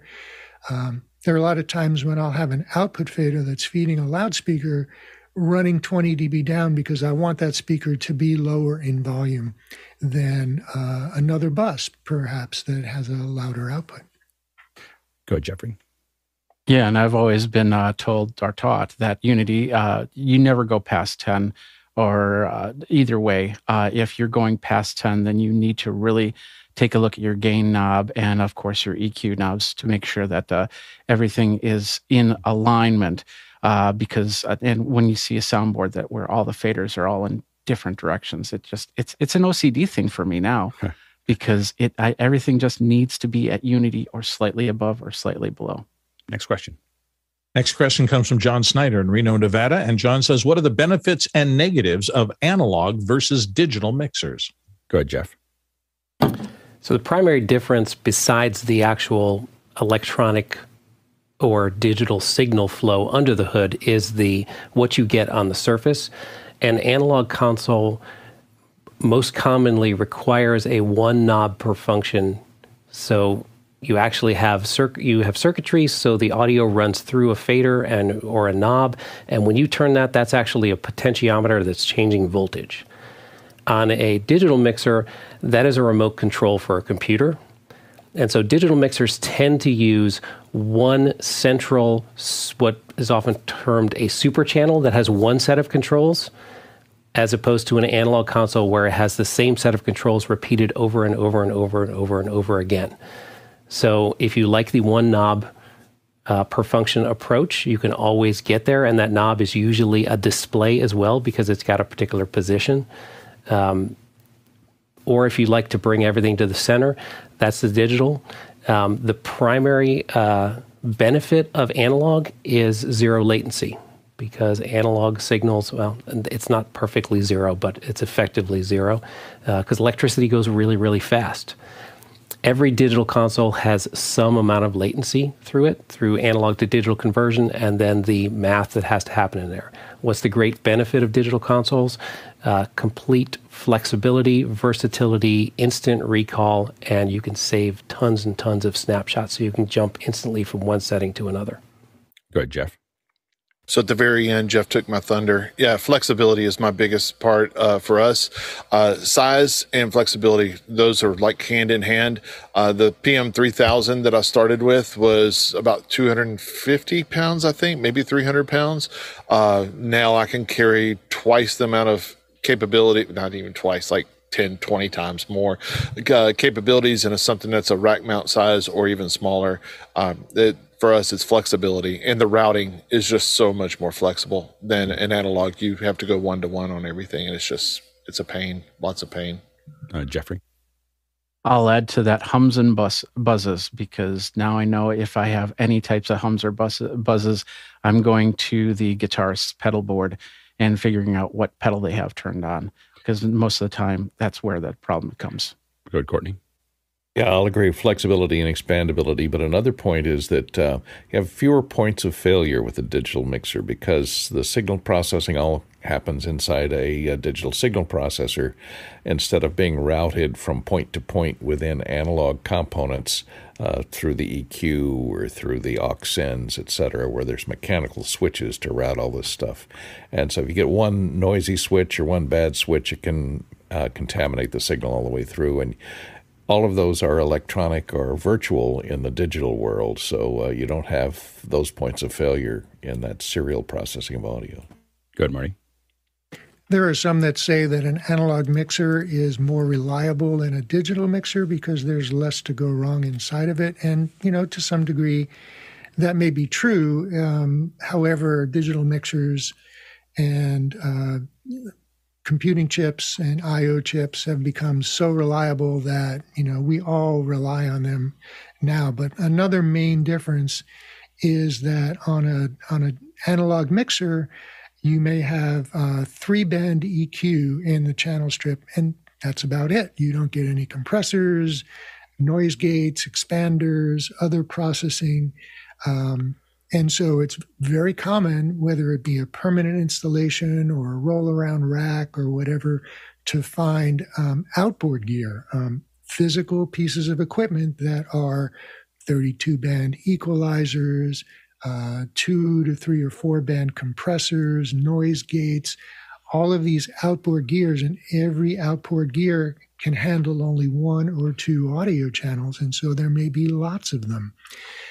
If you look at, you'll find pictures in recording studios where there's an entire wall of outboard gear and this humongous patch bay to patch different processes, whether they be reverbs, echoes, equalizers, dynamics processors, into each and every channel on, this big mixer in a studio. So whether you're doing, straight PA where you need to equalize the loudspeakers in the room to flatten them out, another one to do feedback suppression on specific feedback frequencies. These are all outboard gear that you would need to patch into an analog mixer. With a digital mixer, you have a 4 or 6-band parametric EQ on every input. You have a 6-band or more parametric EQ on every output. You've got all these processes already built into this one device. So economy, efficiency, speed of operation, the user interface is very well integrated in a digital mixer. So there are a lot of advantages to it. I mean, I think there's a flavor that you get out of analog mixers in a recording studio and with all the outboard stuff and the ability to go in and out of those things that has, that may have some advantages. I don't think there's any other advantages other than cost. The analog mixers are cheaper. I thought that I would try to keep it simple for many rooms if you're doing many sessions. And so I bought like 12 of these little like analog mixers thinking that'll be easier for the audio engineers. And it just was way worse. So yeah, go ahead, Jeff. So you spoke about analog mixers in the recording studio, and people use outboard gear and analog tape machines. And I think that has less to do with the actual console and more to do with the way that it forces you to make decisions. It limits you, and limiting is great for creativity. If you put a guitar player or anyone who's going to be a soloist and you tell them there's one track left on our 24-track analog tape, and so you did a solo, and if we're going to do another version of your solo, we're erasing the previous one by recording over it. People tend to commit their decisions much better than the opposite when there's an undo key. Yeah. There's another key difference, if I can just chime in. Sorry. Sure. With an analog mixer, if you're in a venue, right, and you're mixing from the back of the house, you may be 150, 200 feet away from the stage, and so your microphone preamps are at the end of a 250-foot piece of wire. Right. With a digital mixer, you can put those preamps right up on the stage, and it's turned into digital and coming back to the console. A couple Ethernet cable, primary backup Ethernet cable coming back to you. Yeah, absolutely. I would not buy an analog mixer at this point, unless it was an esoteric reason to do it. Even I would rather spend a little bit more. I mean, the quality you give up and the flexibility you give up, as everybody's been outlining here, is so dramatic, that I would not recommend it. Next question. Gordon Lake, Los Angeles, California, up next. And Gordon says, how do you take 8 streams of audio from Zoom ISO and get it into the X32 rack with no Dante card? I'm running Zoom ISO on an M1 Mac Mini, he says, and the videos are going out through a Decklink Quad 2. Good, Marty. That's another one of the beauties of digital mixing, is that most of them have a multi-channel USB interface in them. And so you can, from whatever software you're using, you can output multiple channels from the software. So if you have an 8 channels of Zoom ISO, you ought to be able to route them in a Mac, and somebody else will have to address that part for me, onto the USB bus and into the X32 or the XR18 on individual channels. And then conversely, you can get multiple channels out of the mixer going into your software and then mix them in the computer if you want to. Good, Jeff.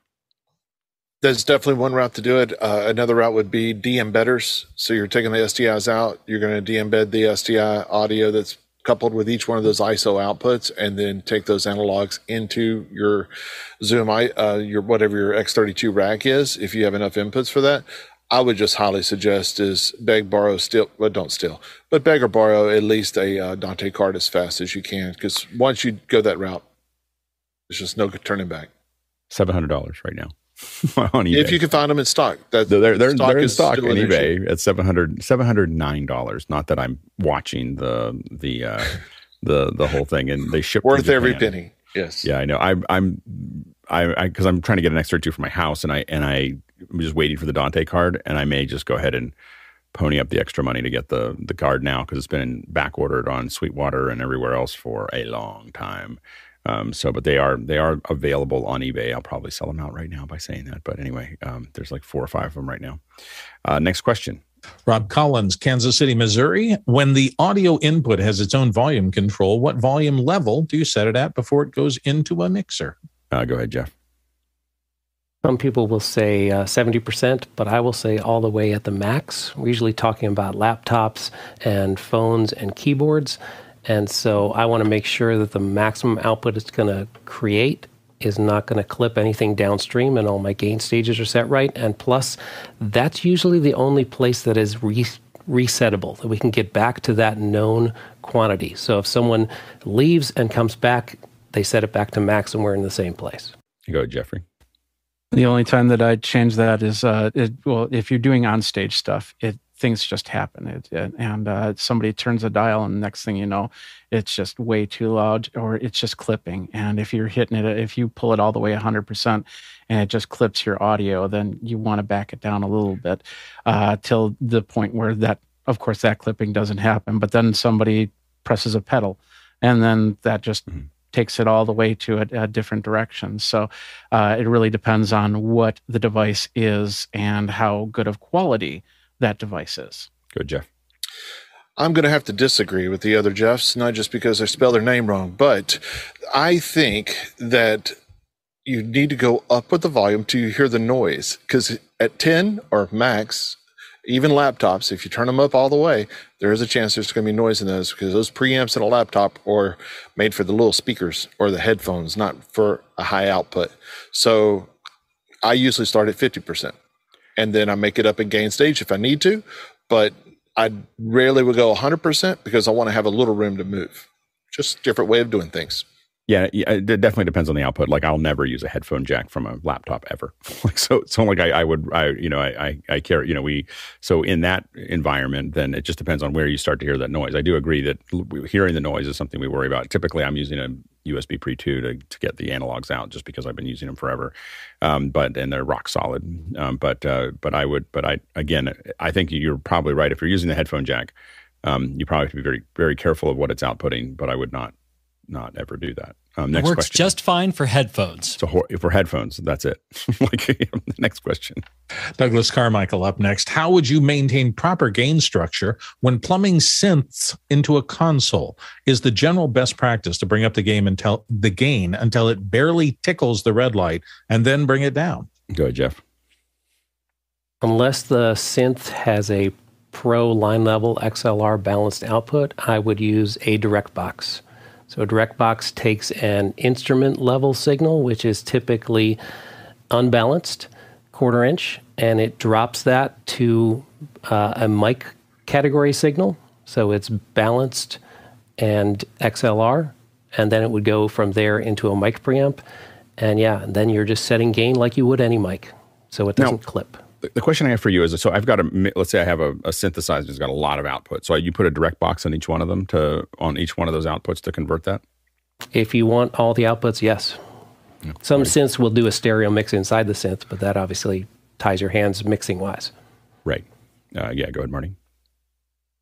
So if this is in your own studio, then in terms of gain staging and adjusting gains, so I would have the synth volume on the unit itself turned up to at least 75%, maybe 90%, could even be at 100%.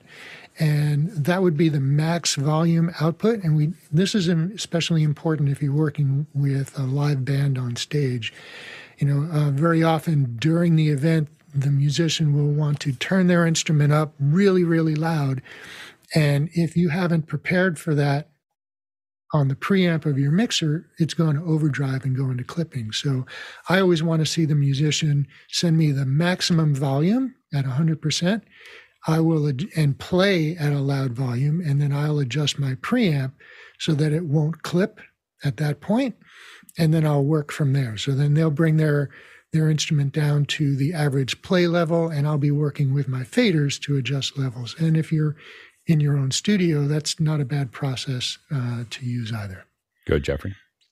And some of these, depending on your mixer, you could have certain channels that are dedicated for things like keyboards. And of course, they'll have the dual plug in them, so you can plug either 1/4 inch or an XLR from there. If you're doing one keyboard, that's what I would do. If you've got somebody that brings 8 keyboards to the gig because they've got some progressive rock band, I would have some interface in between that's controlling all 8 of them, so I don't have to worry about that. And of course, if they're also way away from the mixing board, I want to keep a good amount of power going through the cords. Next question. Next one from Bob Sturdivant in San Antonio, Texas. What would a good prosumer mixer be for a hobbyist to dip their toe into the water to learn more about mixing? Very curious what people would say there. I mean, the one that when people say I'm getting started, and I know that it's a little bit more expensive, I tend to lean towards XR18s. Go ahead, Jeffrey. Yeah, that's where I was going to go. If you can't get the XR32, just get an XR12 or an XR18. XR18, yeah. Yeah, and then you're good. I started on QSC with my digital. Actually, I started on Yamaha with my digital mixers, but then I've got the QSC Touch Mix, and that's a great one because it's small. It's like a laptop, and you can really cut your teeth on that, and then take it over to something like a Midas. Yeah, go Jeff. I tend to go a little bit more elaborate, I guess, than some people. I would just load up software. That will teach you a whole lot in the overall structure, the gain structure, and things like that. So I would go with a Mixbus. Well, maybe not the Mixbus, but Mixbus by Harrison is a great, relatively free software to be able to download and use and get your ideas around it. But there are others out there that'll allow you to do just about everything you need to do in the audio world without spending a whole lot of money. There you go, Jason. To round the answer out, if you really want to understand the fundamentals of mixing, this is the use case for a small analog mixer. Because it's so set in its ways, understanding a mix minus is very easy on, set aux sends with, a return that you can hard patch and just, turn down that one aux send and now you're done. So to round the answer out, this is probably the best possible place for an analog. Go ahead, Marty. Yeah, if you're really looking to understand the principles and processing and principles of digital mixing or mixing in general, because there isn't a whole lot of difference between what you're listening for and what you're mixing for between analog and digital. There's just different tools that you can use. So to understand that, you want to find a digital mixer that has a USB multi-channel, and that's key, multi-channel USB interface with the software like the XR18. or the Touch Mix or any of those. And you'll also want to find a digital audio workstation and some multi-channel material that you can load up. And this will give you like a conference with many people speaking on different channels, or a musical performance with instruments on different channels. And now you can get those all of those sources into different channels of the mixer and begin to play with the different tools and processes that are in there. Yeah, and I do think that the XR18 is mostly if you have things you're trying to plug into something, and you may find that you just end up with spending a lot of money on interfaces if you don't have that, if you're trying to go into software. Also on the Mac, for something that looks more like a mixer for software, SoundDesk by Loud Lab is something I've been experimenting with and I'm pretty happy with, as far as it just looks like a mixer. It's not, I really like Mixbus as well, but it looks more like a DAW, so it acts and it's like a DAW. If you want to see what a mixer is like on a Mac, SoundDesk is really kind of built for that. So I would definitely check that out as well. Next question. Next question comes from Harshid Trivedi here on the panel, often from Daytona Beach. ASC's here today. On Unity Gain, what position is the pot set to? Example, turn it up to 3 o'clock or 6 o'clock. Go ahead, Jeff. I'm actually going to ask Harshid which pot he means. Is this a particular pot on a particular mixer? Yeah, I'm going to guess the gain pot is what he's asking about. Like, where does he turn that? And it's not really a place, right? It's not a specific location that you're trying to do that. If you're doing the Unity Gain, right, you're going to bring your fader up to 0 and then set your. It's like you're not setting the gain to 3 o'clock. You're setting it to where it makes sense. Is that correct, Jeff?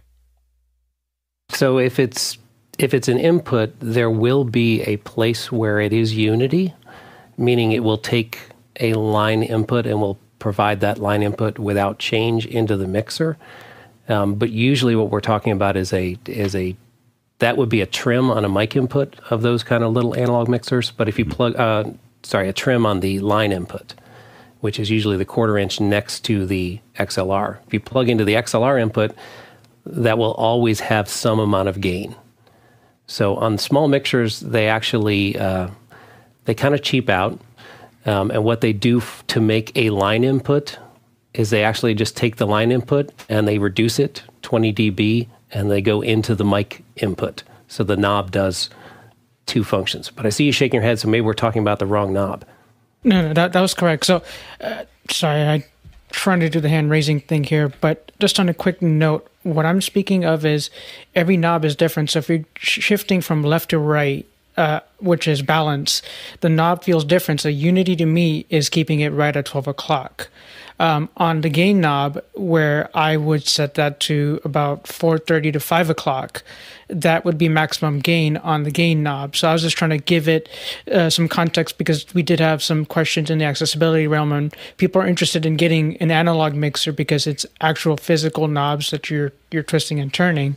So if I hold my Yamaha up, I've learned that each, as you said, each XLR port is its own channel, and then each individual has, as you mentioned, the high band, mid band, low band, a compressor, a SFX channel knob, and then the volume for that whole channel. So I just wanted to kind of get clarification if Unity would mean 12 o'clock. Let's say if you're panning left and right, and then on the gain knob, what would that Unity be?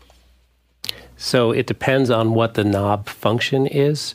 So if it's the gain controls in an equalizer, so that would be the high boost, high cut, mid boost, mid cut, low boost, low cut. That's a low gain knob. It does boost and cut. So in those conditions, 12 o'clock, and usually there's a little detent. You feel a little bump in the knob at that point where it sticks.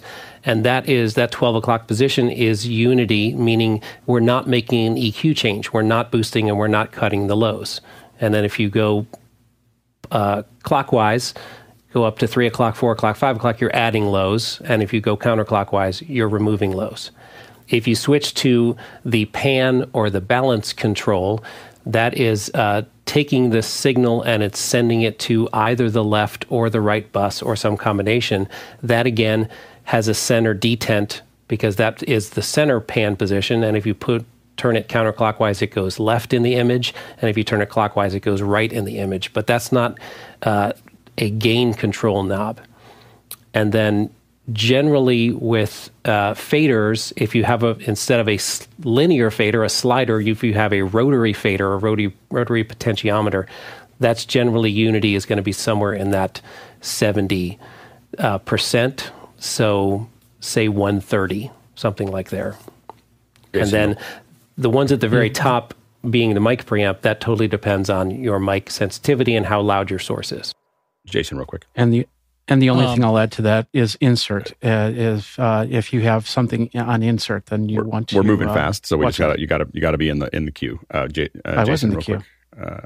Oh, okay. Sorry, I missed it. Sorry, my fault. Go ahead, Jason. To condense that, EQ is about neutrality, not unity. So, what you want is for it to not mess with anything. Unity gain is going to be different. The lower-end mixers aren't always going to be calibrated for this. The higher-end ones are. I would say, as a rule, this is going to be tricky if you're visually impaired because you don't have the meters. You can't just hit the solo thing, cut everything else out, and then do it visually. Go ahead, Marty. Yeah, as a general rule, every gain pot, with the exception of the preamp, 12 o'clock would be what we're calling unity gain. With the preamp gain pot, there really is no such thing as unity gain with a microphone, because it's all about the output level voltage of the microphone, and everyone is different. And you just want to adjust that preamp gain until you have the right volume going through the rest of the mixer. Unity gain in a preamp might come into play with a true line level signal, which is at a +4 dBm. But other than that, there is no unity gain on preamps. So every other gain pot on a mixer would be, I would say, 12 o'clock. Go ahead, Courtney. Yeah, what I do is most mixers will have a little mark on them. Like, unfortunately, for the visually impaired, you may not be able to see that mark. And the one that I'm using now, the Rodecaster, there's a little tick mark here, about 3/4 of the way up on each slider. And so I set that input level, that mixer level at unity, and then adjust the input level, which is the trim pot that adjusts the input level till I get a usable signal at unity gain. And that way you have somewhere to go on the mix level above and below without getting distortion. Next question. Roscoe Jones, Madison, Indiana. In a digital mixer, should the bus sample rate always be higher than the signals being mixed? Is 192 kilohertz sufficient? Go ahead, Jeff. Generally, the sample rate of the mixer is going to be the same as the sample rate of all the inputs coming in, and that saves us from having to do sample rate conversion, which is going to add latency. Now, the actual bit depth processing of the mixer should be much greater than the 24-bit signal that's coming in. So the mixer should be at least 32-bit floating point calculation, perhaps double that to do 64-bit floating point. The only case where we need higher sample rates for signals is when we're doing things that are nonlinear, which is distortion and compression and limiting. And that's a case where a good mixer can actually upsample. So the mixer's running at 48K, your 48 kilohertz signal comes in. You want to do some fancy saturation to it. You upsample that signal, go through the saturation plugin, and then downsample, removing the aliasing artifact components that it created, because distortion will create frequencies above half the sample rate and they will alias, so we need to remove them by going in upsample. Good, Marty. Yeah, Jeff covered that pretty well. I would say that, depending on the material you're working with and the intended audience for that material, there's a point of diminishing returns when you get up into the super high sampling rates like 192. Most of the work we're doing today is at 48 or at 96. Next question. Dean Sturr in West Lynn, Oregon is in with this. With digital mixing software, after doing the initial setup using the app, I'm considering using Stream Deck to easily control channel fade in mute and master mute. Any thoughts? Good, Marty. Yeah, Stream Deck is and especially Companion for Stream Deck is a really cool tool for that, because there are settings. You can program a button to do relative level, and you can program a button on the Stream Deck to do absolute level. So what you're referring to is doing relative level, which means that you can bump up and down. So you would use two buttons, one up, one down, would be a small increment from where the fader is currently. So, you want to go up a tenth of a dB higher or half a dB higher, whereas absolute level would be take the fader to this particular absolute level, which is not what you're looking for. Jeff? You can go on. Okay, next question. Last one, Kenny Hampton in Greenville, Illinois. With respect to EQ, is pre-fade typically pre-EQ at effects? Also, where no EQ at effects goes to that pre-fade output. Good, Marty. Can't hear you, Marty. Marty, you muted. Okay. Right. So the order of processing in a mixer is generally in this order. We have input, there's a noise gate, there's an equalizer, there's a compressor, and then there are the outputs. But this is the X32. The feature I'm going to show you is not available on the XR18, and it gives you the ability to change things around. So you see this insert point right here where I could take an effect from the effects rack in the X32 and insert it here, such as a reverb or another effect. And it's between the gate and the EQ. I can move it over to here at the end of the signal chain. So after everything has been EQ'd and compressed, the effect will live here. The other thing that you can do is swap around the dynamics and the equalizer. So you see, and normally the equalizer would come before the dynamics processor. And this is useful if you're taking out unwanted signal like low-end mud or rumbling noise. You want to take that out before you do any compression. But in some cases, you may want to move that around and do compression before you do your EQ. And this particular mixer gives you that kind of flexibility. Not every mixer does. Some other mixers may give you even more flexibility. That's one of the things to evaluate when you're looking at product. Well, that was a great hour. Marty and Jeff, thanks for getting it all set up and building us a little demos and visuals and really allow us to start explaining that. We're hoping to do more of this in every category, audio being obviously one of the most important categories that we're using, that we're going to be covering, but really trying to dig into basics at least once a month, where we're going to dig into something and really tie it in and really walk through it, because I think it's important for us to get these basics sorted out as we move forward. We can talk about a lot of esoteric things related to audio, but it's really important that we understand how all this stuff actually works. And hopefully we're going to follow up with this with labs in the future as well, so that people can kind of dig into those. It's a little harder because we all have different things, but I think that some more open discussions about that is going to be moving forward. And so if you've got ideas of basics that you want us to cover, make sure to go into the second hour suggestions inside of Discord and let us know what those things are that you'd like us to cover. We've got a list of ideas, but we're always open to other ones that people may have there. Thanks again to Jeff and Marty, but also everybody on the panel who came and gave a lot of good input related to that. We can't do this without you. And thanks to the incredible team on the back end that makes this happen every single day, with power, without power, figuring things out. We've had some close calls in the last couple of days, and it's been really amazing to see how resilient our system has become. It's not just that we're doing a show every day. It's that the reason we do a show every day is because there's a lot of people working on it, and there's a lot of people contributing to it. And we just really appreciate everything that everybody's doing, both on the back end and in the panel. And of course, thanks to the producers who are asking all the great questions, keeping our conversation going. We really can't do that without you either, because we don't have a plan when we get here. We got a little plan, like Jeff and Marty had a little plan here, but we don't have a plan for an hour. We really depend on the producers to show up for the live show and actually interact with us to make sure that we have a show. So thank you to everyone who came for the live broadcast. All right, let's go ahead and jump into After Hours.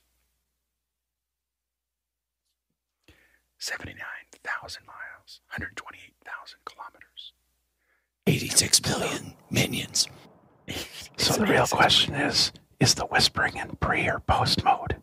Oh, yeah, exactly. Yeah, the 721 million bananas per scale. According to statistics, it's a lot of potassium. The 3 Jeffs have a total of 6 Fs between them. It's only 5 Fs, actually, because there's 1 F, Jeff. And then 8. I'm counting last names, too. Are you counting the F in the 1F, Jeff? You don't know my middle name, do you? Gotta stay F sharp, you know. F's the surname.